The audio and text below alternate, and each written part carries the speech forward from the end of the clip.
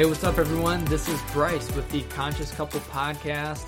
Just me today. I wanted to jump on and talk about conscious parenting. And this isn't a topic that we touch on too much, but it comes up a lot when we're talking to couples that have kids or who are just curious about how to work with kids in their life. So let's jump into it. I actually have quite a bit of experience working with teenagers or young adults who act like teenagers. As kids get younger, I have less and less experience, but I still think that a lot of these skills are going to work just as effectively as they do with our spouse or partner.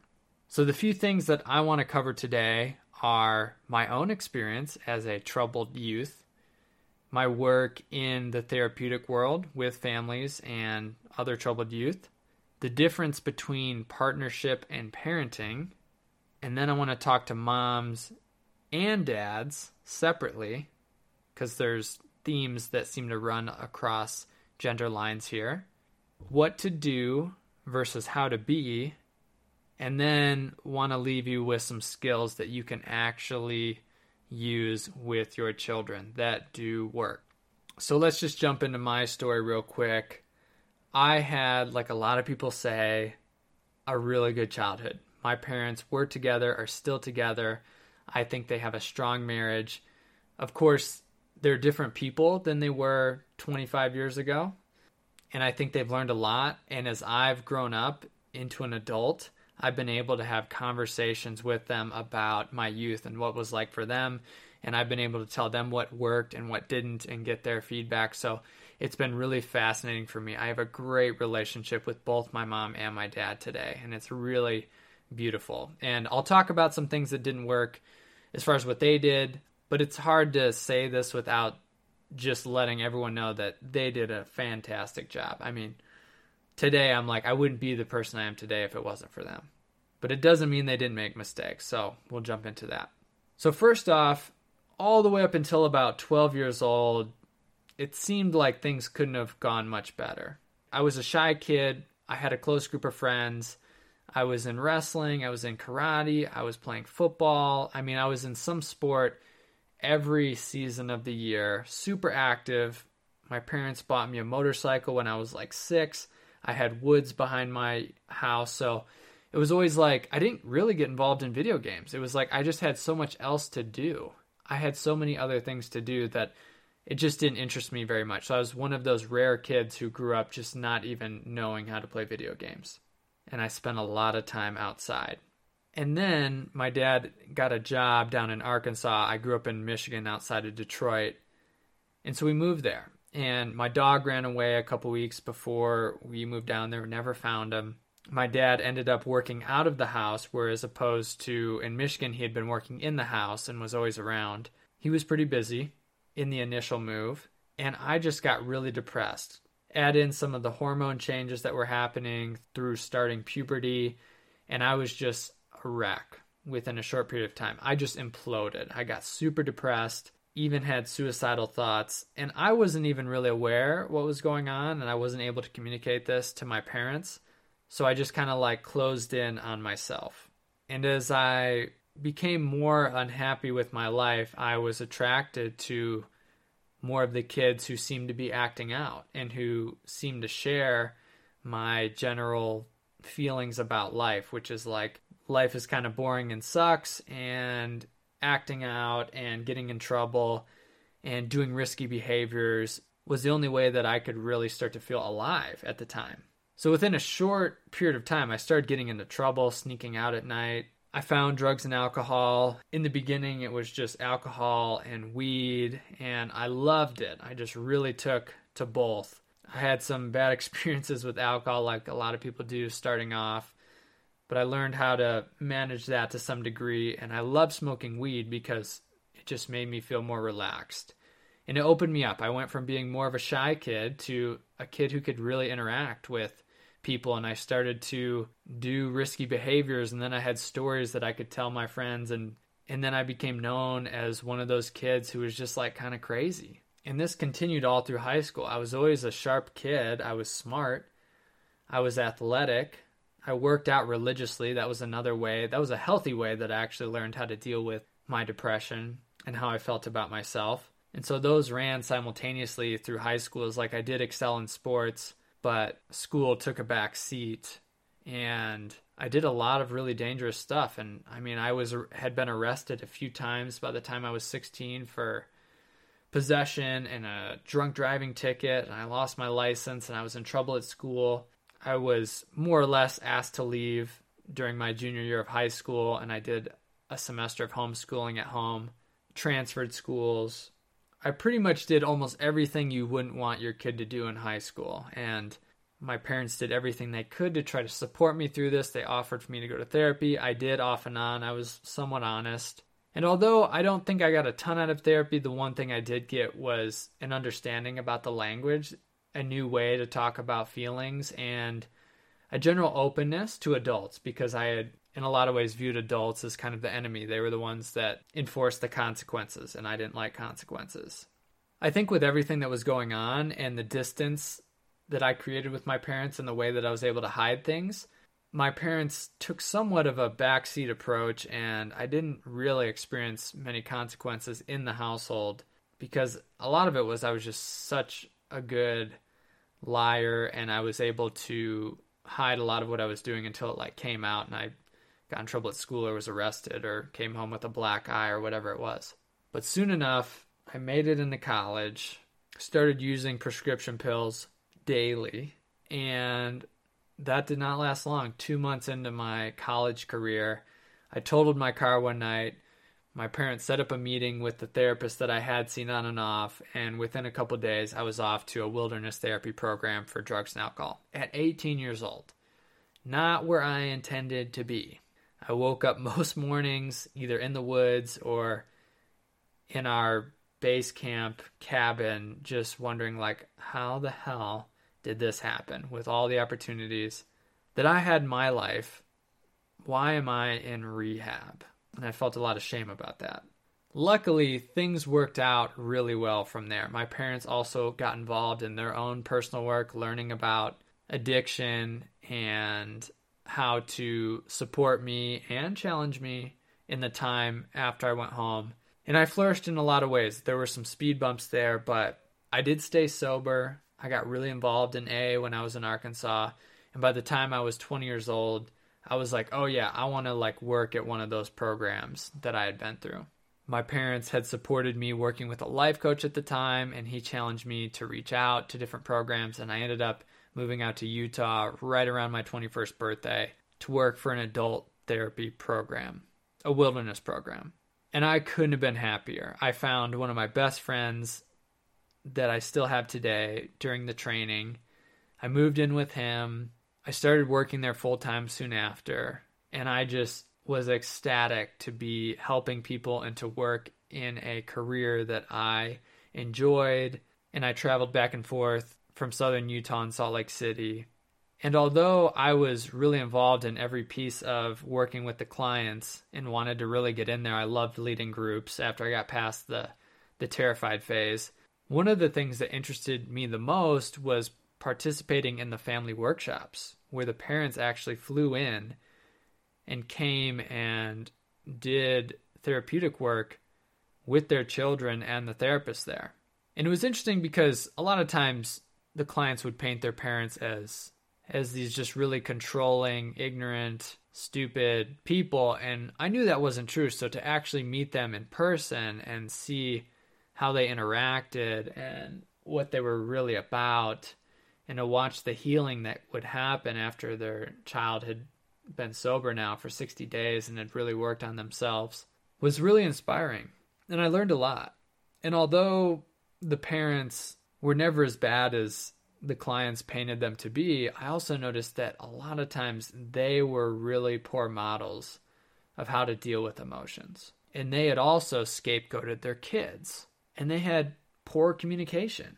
And a lot of times the marriage was strained. And so part of the work I noticed with the therapists that were leading the family workshops is they would really turn the attention back onto the parents. Because this whole addiction business, this whole fall into addiction did not happen overnight. And parents really needed to own and recognize their own shortcomings so that they could move forward in a productive way. And although they didn't do a ton of marriage work, it was more child to parent. The discontent and disconnection was usually pretty palpable. And I think back on that now as we do couples work and people talk about how to parent, and I still get calls from parents wanting me to talk to their children, and their children aren't willing. This happens quite often, actually. And I tell them, well, what are you willing to do? And most often the answer is, in so many words, nothing. Like, I just want my child to get better, and I'm going to keep doing what I'm doing. And that's not going to work. And even though I'm not a parent, I see the immense amount of effort it takes to be a parent and to go from raising a baby who is completely dependent on you and whom you develop a extremely deep connection with, to watch that child grow up and slowly differentiate and distance and even struggle, has got to be in some ways really painful and in other ways really inspiring. So I just want to plant a flag that I don't think there are perfect parents, and even though I might be talking about mistakes that my parents made or other parents make, I think it just takes a ton of courage and love and wisdom to raise any child. So there's that. So let's talk about the difference between partnership and parenting. So one of the bigger differences is that although we might teach people how to take space effectively in a partnership, you can't always do that with kids, especially if they're little. Like, they might really need you. They might need you to drive them somewhere, to feed them. And so it's even more challenging to stay secure within yourself when you have a screaming kid or a grumpy teenager in the back seat, and maybe they're just sitting back there gnawing at you and blaming you for all the ways that you failed as a parent. I get it. And maybe your partner does that sometimes too. But either way, you just can't always take space. So it's important to know that little people and their brains don't function the same way. They are literally crazy. Their prefrontal cortex is not fully developed, and they may act like an insane person because they are an insane little person. So you can just breathe into that and understand that if it doesn't work, if these skills don't work sometimes, or if you're just like, am I going crazy? Maybe you are. But it could be also because you really are dealing with a crazy person. And they probably aren't going to be able to have adult conversations very easily. Maybe sometimes, depending on the age, and I think practice over time, they may be able to.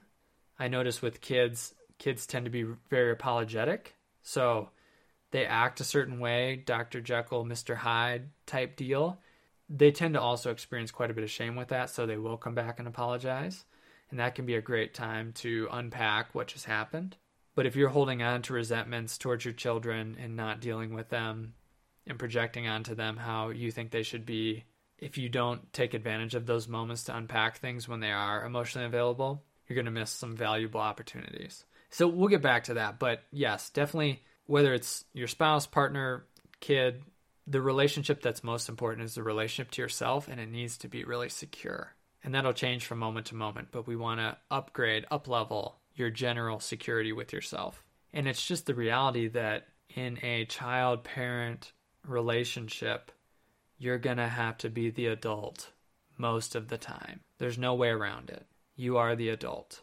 You might not always act like the adult, and that's okay. But the more often you can step up as the adult, the more effective you're going to be. I know I definitely do this with Jenny. I'm really in touch with this 10-year-old Bryce or this 18-year-old Bryce that comes online when I'm feeling scared or threatened or grumpy, whatever it is. And I've had to really work on that relationship and own that, like, hey, my 10-year-old is online and he's just kind of scared and shut down, or my 18-year-old's online and he's just like wants to fight and fire back about everything, and there's no resolution going to happen with this guy. I get it. I still go there. And another piece to acknowledge is that not only can you work through this parenting business in a way that feels better, but there's also a huge benefit for you because your kids are going to show you behaviors, emotions that you're uncomfortable with. They're always going to be reflecting back to you things that you are not okay with. An example may be a mother who has a child who is kind of raging and fighting back and resisting everything. And that could be a sign that the mother's not in touch with their own anger. So seeing anger is just very threatening, and it might elevate their nervous system, and they just can't even deal. So they either like aggressively try and go in and fix, or they just pull back and they're like, I can't deal with this right now. But the more comfortable that she can be with her anger, the more she'll be able to sit with her child in that until they've calmed down enough to have a conversation. And also taking space can be really helpful here. Or it could be a dad who's uncomfortable with their sadness, so they have a child who's feeling really sad and depressed, and they don't know how to sit with them in that, so they might come in and try to be like, no, it's okay, it's better, we'll go out and we'll do this, we'll do that. We'll have some fun. And that might work short term, but the child isn't going to learn how to express their sadness in a helpful way. And so that's going to get buried, and it's going to keep coming up. And the child becomes at risk of sinking into a depression if they can't really fix their sadness. It starts getting stored more and more. The trauma of this, and I mean trauma is in something that we are unable to deal with emotionally, is going to stick with them. So for dad, it might be really working on his own sadness and his relationship to it, and being able to sit with and talk about that with his child. So let's talk about moms and dads individually. So I have a huge respect for mothers. I mean, you go and carry a child for 9 months, go through labor and childbirth, which I can't even imagine what that's like, and I never will experience it. And you go from being one, literally, to being two, but still very much connected. And slowly over time, your child begins to grow up and explore and differentiate and distance themselves from you. And I hear this from a lot of parents, that this is a very scary experience. You want them to be safe, and you cannot guarantee that for them. And especially when they push back. Like, you've done all this work for them, most of which they don't even remember because they were too young. And you're here just wanting so much for them, wanting them to be safe and happy. And here they are, like, throwing shit at you or yelling at you, resisting your love, whatever it is. It's got to be super confusing. And so mothers tend to, this isn't always, but mothers tend to take on more of a caretaking role. They want to fix, and they may spend more time than is needed trying to dive into the emotional experience and make it better for their child. And so one of the things that mothers usually need to work on is empowering themselves to enforce consequences. And that's going to look different for each relationship. But if you're used to taking on a caretaking role and you default to letting dad handle the difficult conversations or the consequences, your work will be stepping up more. Because I see a lot of kids, small or all the way up into early 20s, just mowing over their moms. And their moms don't know what to do. And they become more and more submissive to their child. And then you have a 25-year-old kid who I'm trying to work with, help get them into drug and alcohol treatment. And they basically tell their mom how it's going to go down. And I'm like, how do we get here? And it's like, it makes sense. It started a long, long time ago. So how do you empower yourself to step up and enforce consequences? I think little baby steps. It's probably really going to rock your child to all of a sudden have you step up in a different way. And there may be even more conflict during this time. So just understanding that's going to be helpful. Taking space may be another way that you step back from the caretaking and just let your child have their experience. I think doing your own coaching and therapy is going to be really helpful. There are lots of great books and resources out there as well on parenting, but I really want to challenge you to start to do things a little bit different if what you're doing isn't working. And I think this plays out in a lot of different ways where women in the past 25 years, 100 years, 1,000 years have been more in a submissive role to men. So it makes sense that they come in and sometimes allow their children to run over them emotionally. But I think things are changing. The paradigm is changing in a helpful way where women are feeling more empowered. So just know you have this power inside of you, and it's okay to tap into your power, your anger, your sadness, and show that to your child. When you can show them clean anger, clean sadness, and I mean clean by it's not diluted with loads of projections and judgments about how your child should be, and they can just see that, it's going to be extremely powerful, even if you don't say a word. Okay, and so let's take it over to dads. So dads tend to be a little bit more hands-off when the emotional stuff comes up. They usually have a more logical approach, like, well, how do we fix this? What do we have to do? And they might default to mom to deal with the emotional stuff. Like my dad, even though he was in touch with his emotions to a better degree than I think a lot of dads are, it was more about going out and having fun. And I knew that I could go to my dad to have fun, but when it came to sadness and really being seen in my more vulnerable places, I always went to my mom. It just felt safer. And I think in general, women are just better at this, but this is the work for dads. Men are usually conditioned not to show sadness or embarrassment or weakness or stress as much. Anger is usually kind of okay, but it's more of an aggressive anger. And so your work is to lean into the emotion with your child and have those conversations and really slow down. And it may even be a helpful challenge to step back as always being the enforcer, if that's your role, and let mom step up and do it. And you two definitely need to have conversations about how that's going to look. And I'm not speaking too much to the specifics yet because we'll get into some skills at the very end. But dads, men, I'm with you on this one. We have to get more comfortable with those uncomfortable emotions that we may have suppressed and don't even know that we have, in order to really get in touch with little boys and little girls that need our masculine and feminine support. It doesn't mean you have to be any less manly or any less masculine. And I don't know a better way to do this than to work with a coach or a therapist if you haven't already, and to really sit with yourself and be with whatever's happening. Even 10 minutes of meditation a day can make a huge difference in your ability to connect with yourself and your little ones, your wife. So I challenge you to take that on. So let's talk about what to do versus how to be, because there's going to be a balance of both. So if you learn the skills, but you're not really able to be present with your child, they're probably not going to work very well. You may have picked up on this before.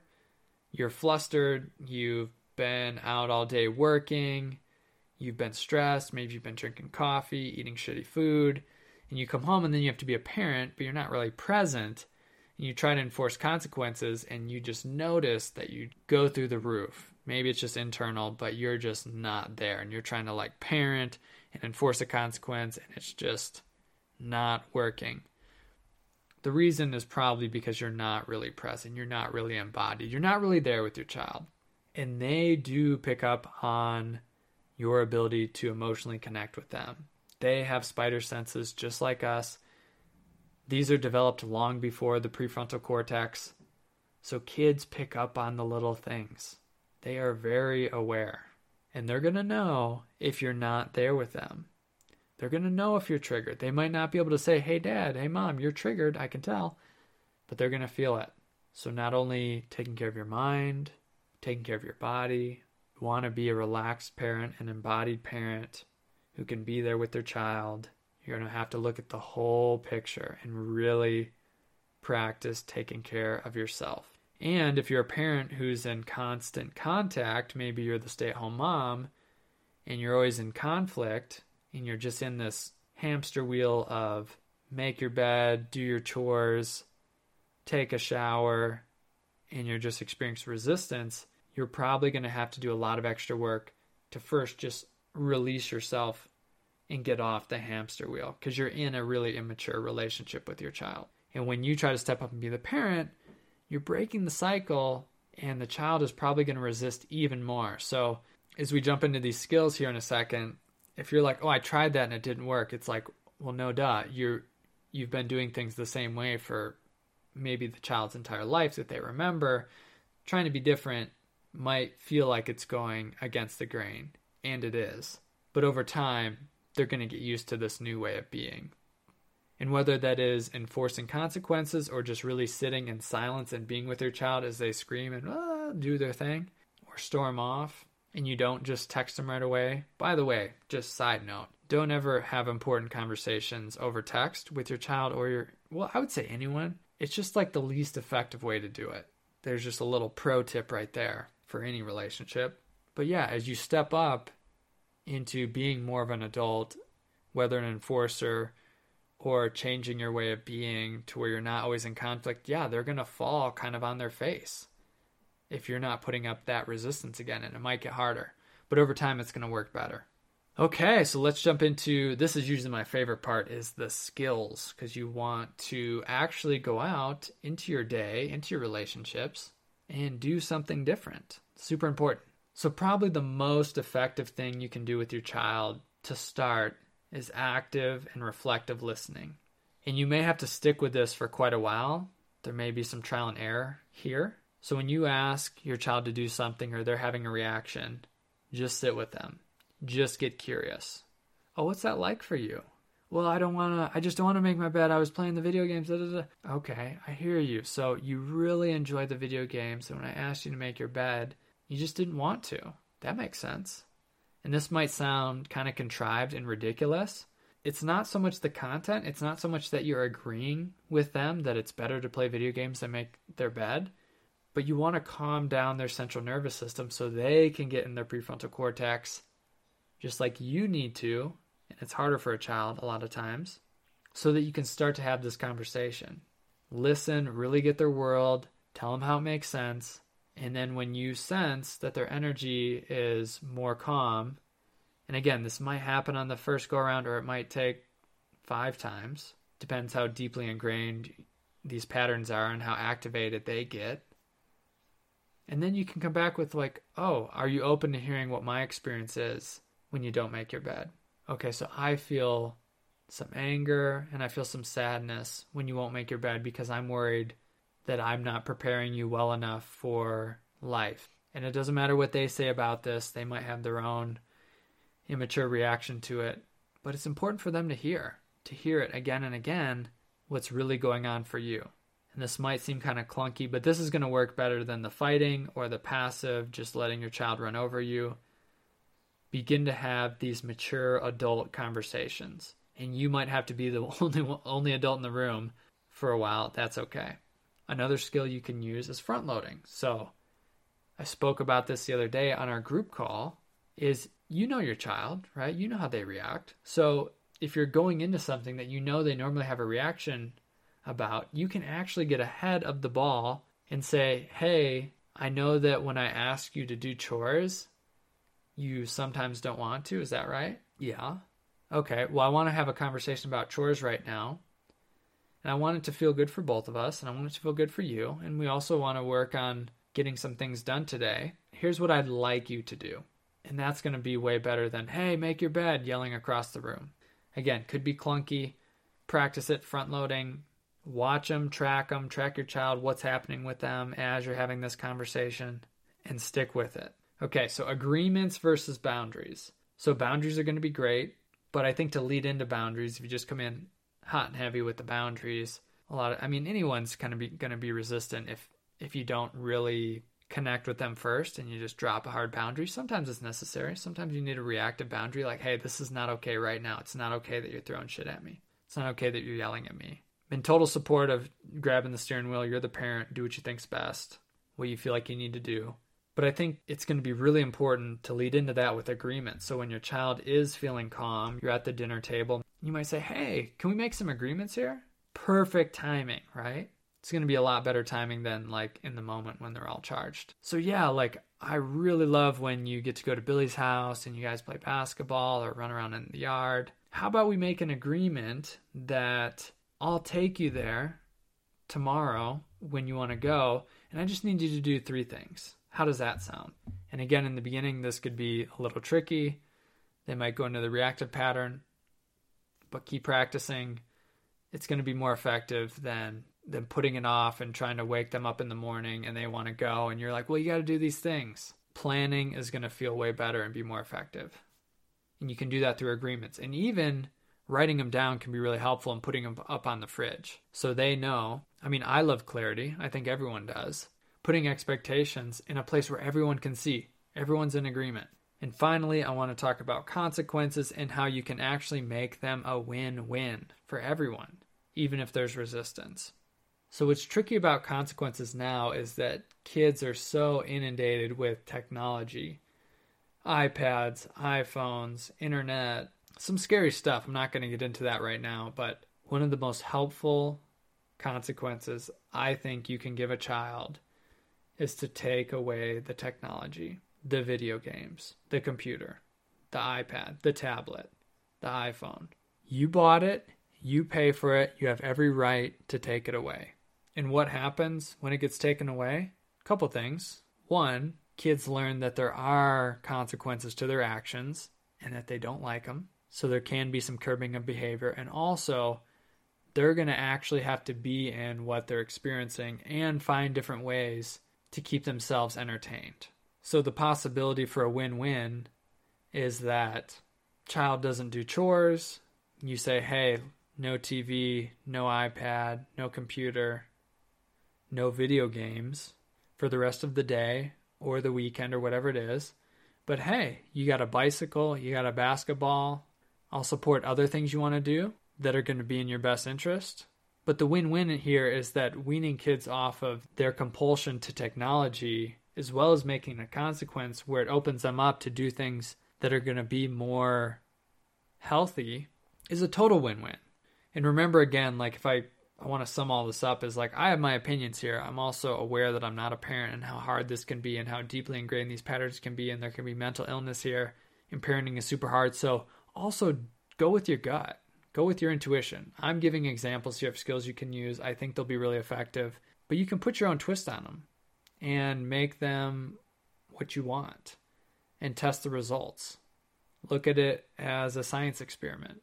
But there is one thing for certain, is that the way that we do relationship with our children and our spouse, our friends, family, is going to be really similar. We tend to do relationships the same way across the board, even if it looks a little bit different.